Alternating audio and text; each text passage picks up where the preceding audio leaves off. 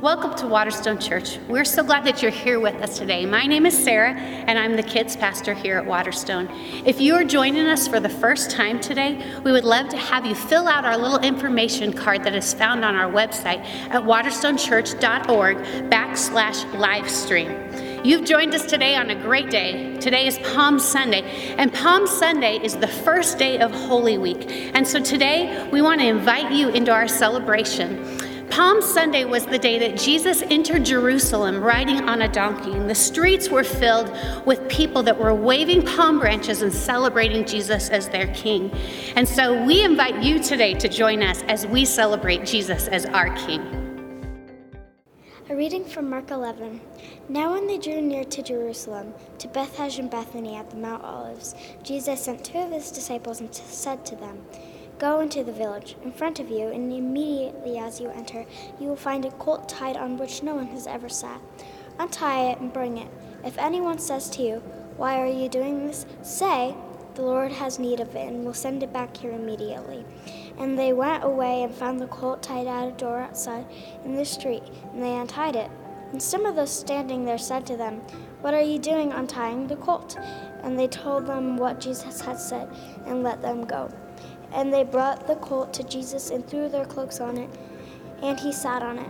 And many spread their cloaks on the road, and others spread leafy branches that they had cut from fields. And those who went before and those who followed were shouting, "Hosanna! Blessed is he who comes in the name of the Lord. Blessed is he, the coming kingdom of our Father David. Hosanna in the highest." And he entered Jerusalem and went into the temple. And when he had looked around at everything, it was already late. He went out to Bethany with the 12. A word from the Lord.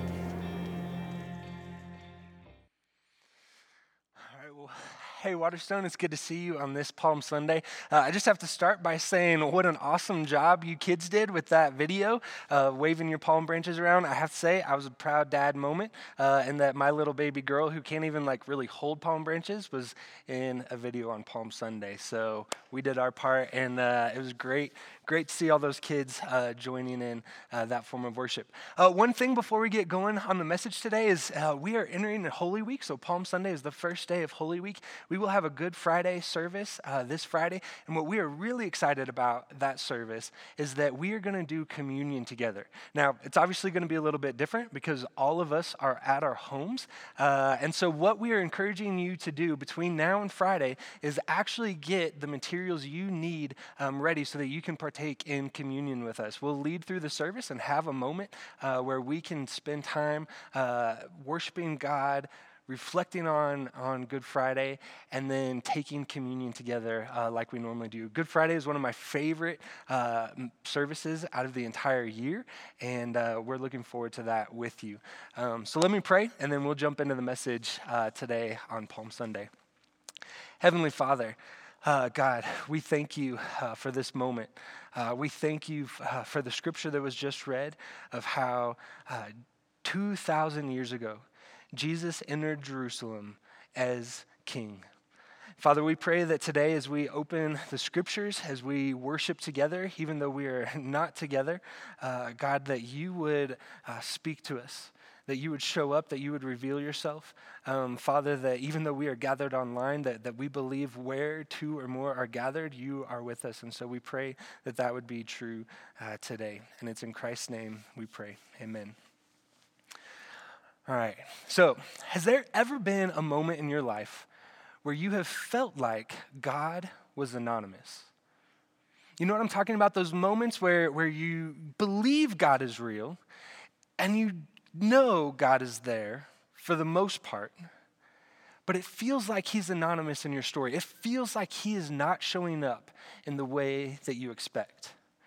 Well, that's actually something that's really common throughout all of Scripture. It's a common experience for the people of God. In fact, in 518 BC, there was a prophet named Zechariah.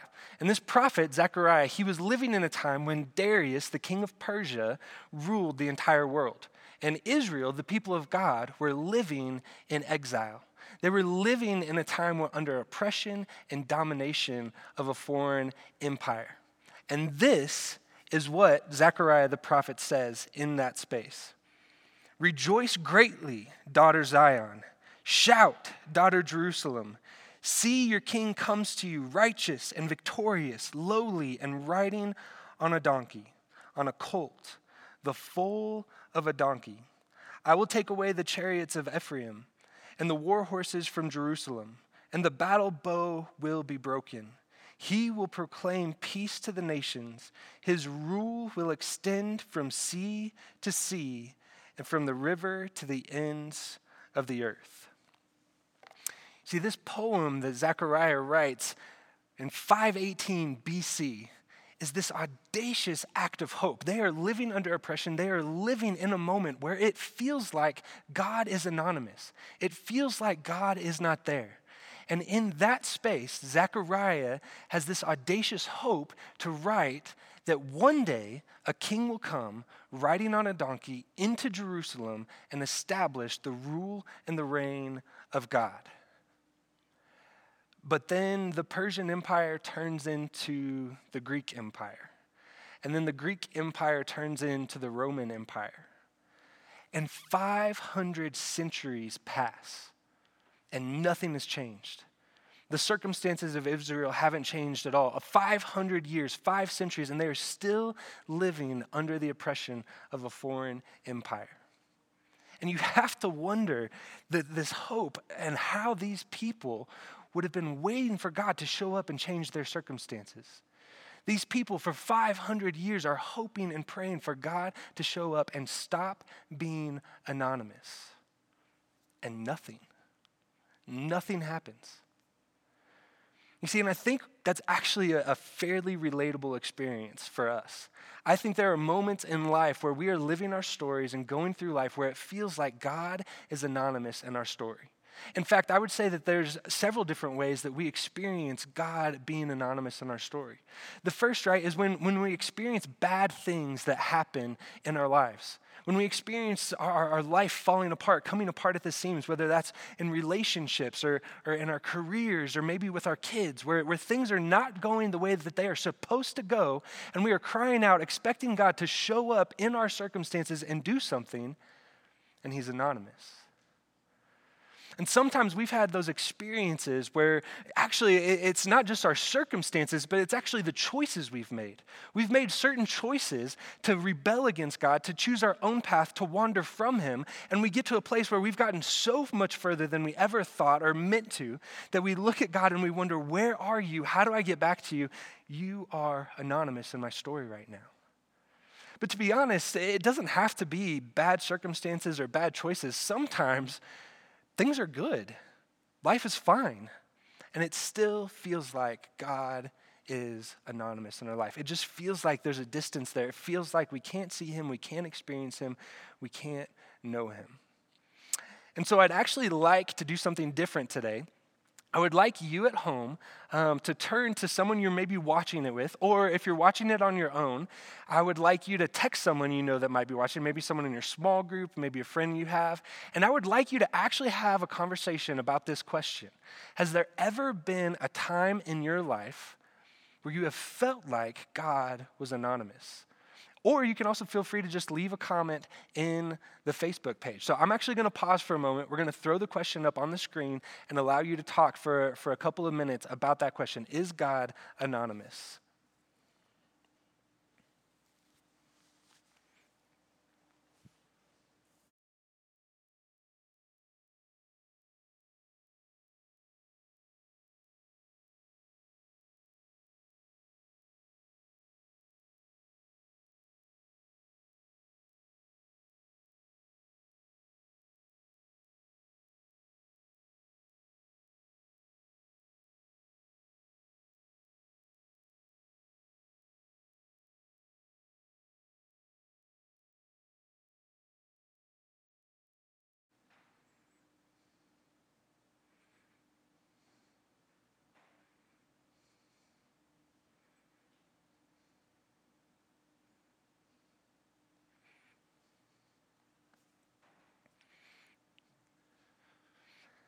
All right, So that's kind of the way I would like to go through this message today is to take brief moments throughout the time that we are spending together to actually have conversations. It's one of the things we can afford to do since we're not all gathered together. And so there's going to be a couple times. Be prepared to talk with the people you're watching with or your friends who are watching from afar.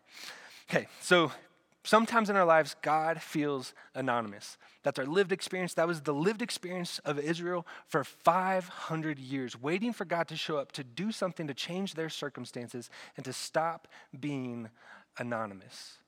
Now, the challenge is that when you come to Mark 11, the story that was just read, you can see that this expectation, this waiting, this hope that has been going on for 500 years is so evident in the story of Palm Sunday. I mean, it is a story that is bursting with excitement and anticipation of the belief that maybe God is doing something again. So in Mark 11, it says this: when they brought the colt to Jesus and threw their cloaks over it, he sat on it. And many people spread their cloaks on the road, and while others spread branches they had cut in the fields. And those who went ahead and those who followed shouted, "Hosanna! Blessed is he who comes in the name of the Lord. Blessed is the coming kingdom of our father David. Hosanna in the highest heaven." You see, these shouts of praise, these shouts of acclamation, these hopes are all coming out in the town of Jerusalem, bursting forth towards Jesus. He is the target of all of their hopes, all of their anticipation, all of their waiting for God to no longer be anonymous. And it's so evident in the story because Hosanna is literally the cry, "Save us now." And when they start shouting for the kingdom of our father David, they're saying, this is the one who will fulfill that prophecy that Zechariah placed 500 years ago. He's even riding a colt. He's riding a donkey. He is making it happen. And you can feel the energy and the excitement building in this town as Jesus comes as king. And what makes the story even more fascinating is as Jesus comes as king, he enters Jerusalem from the east, from Jericho. So he comes up over a high hill and he comes down into Jerusalem riding on a donkey, being proclaimed as king. But we know that it's Passover week. And at Passover week, every year, the Roman governor would come from the west, Caesarea, and come into Jerusalem. And so what you have on Palm Sunday is actually a very competing narrative of a king who's coming in riding on a donkey, Jesus, and a Roman governor, the representative of all of the oppression and devastation that Israel has been experiencing, riding in probably on a white charger at the head of the Roman cavalry and chariots and army, declaring that, hey, you don't want to mess with us because we are really good at waging war. And so you can feel the tension build because you have Jesus coming in from the east and you have Pilate coming in from the west. And the people who are seeing this happen, they have to think, oh yeah, this is the moment where we're going to throw down. This is the moment the rebellion starts. This is the moment Jesus is headed toward Pilate. Pilate's headed toward Jesus. And we are about to fight back and kick Rome out of our country. It's that moment in the movies, like any Marvel movie you've ever seen, or really any action movie where the two sides come together and they start assembling to fight the big battle, and they're gathering on their side and they're looking at their enemies, and there's usually some sort of like quippy comment about how the battle's gonna go, and then the music crescendos and everything comes to this moment where you are so ready for the fight. And then Jesus goes to the temple, looks around, and leaves. How anticlimactic. I mean, you can imagine these people who have been waiting for 500 years.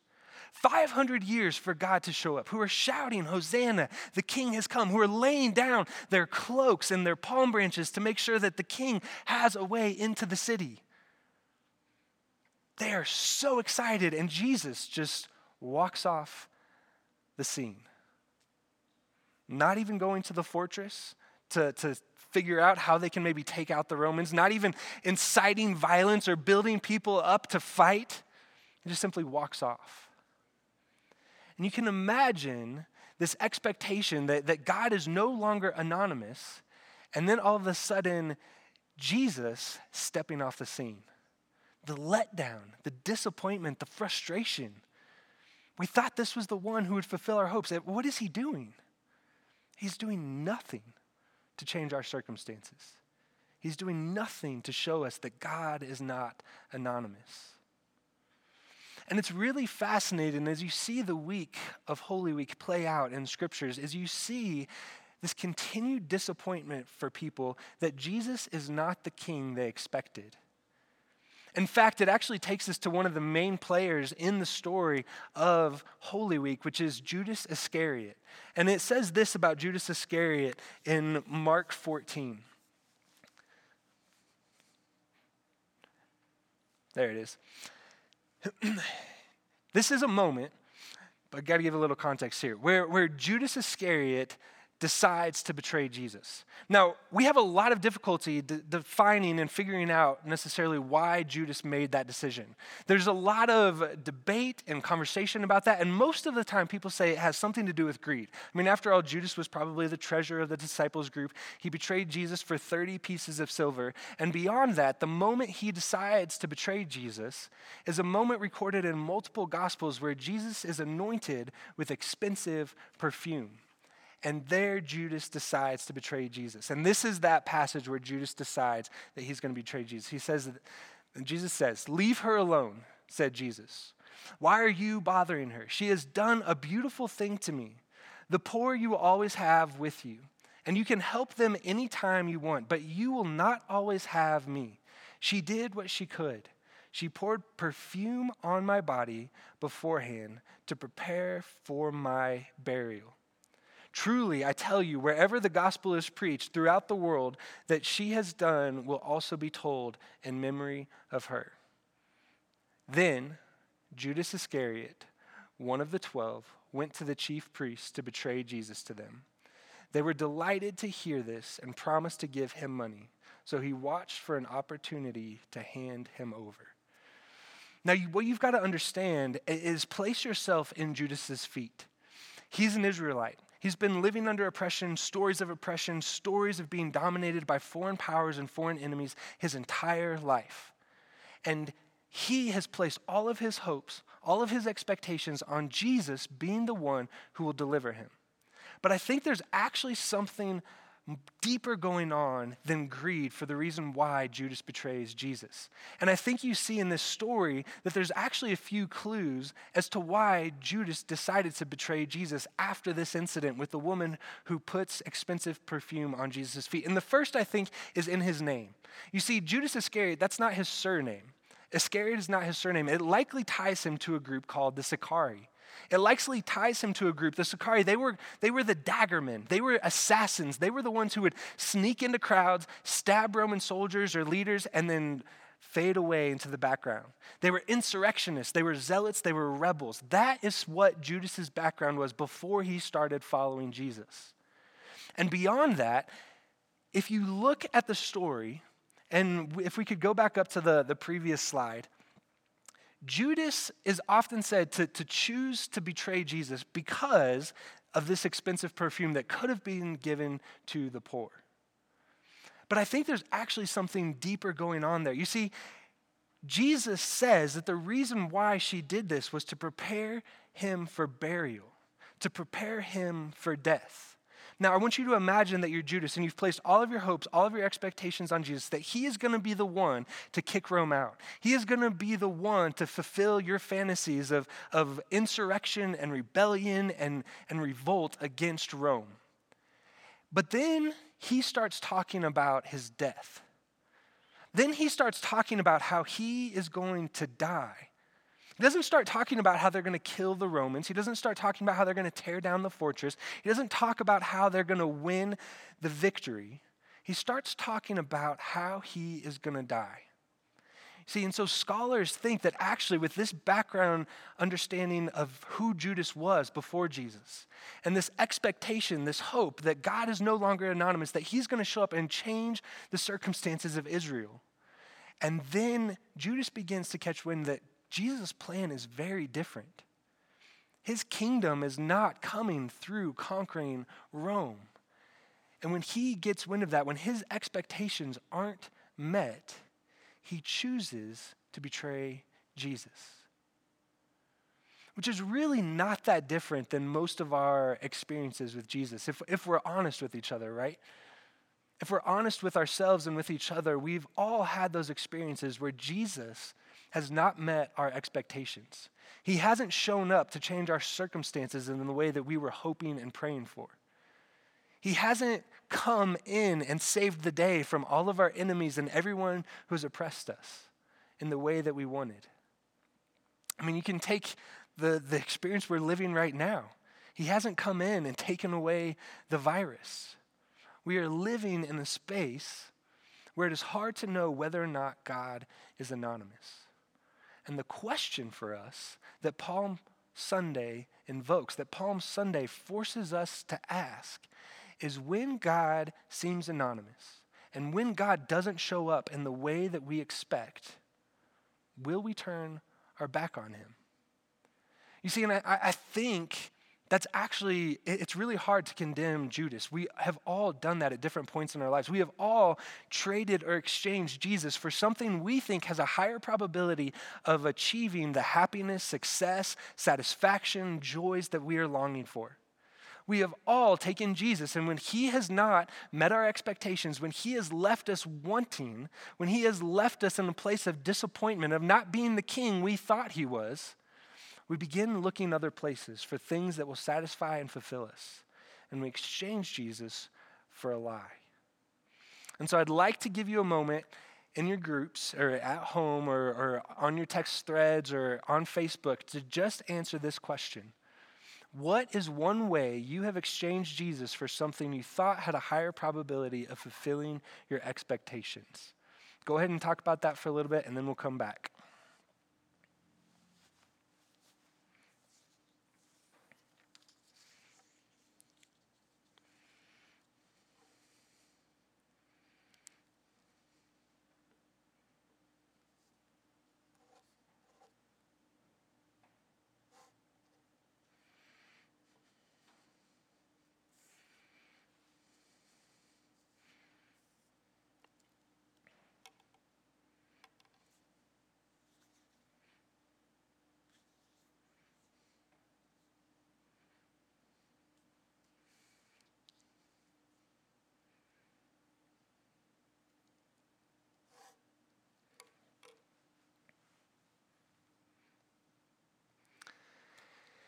You see, what's so fascinating about the story of Palm Sunday is this.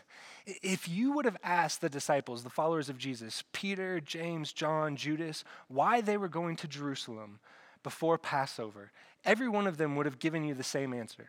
They said, we are going so that Jesus will be crowned king and so that he will ignite the rule and reign of God over all the nations.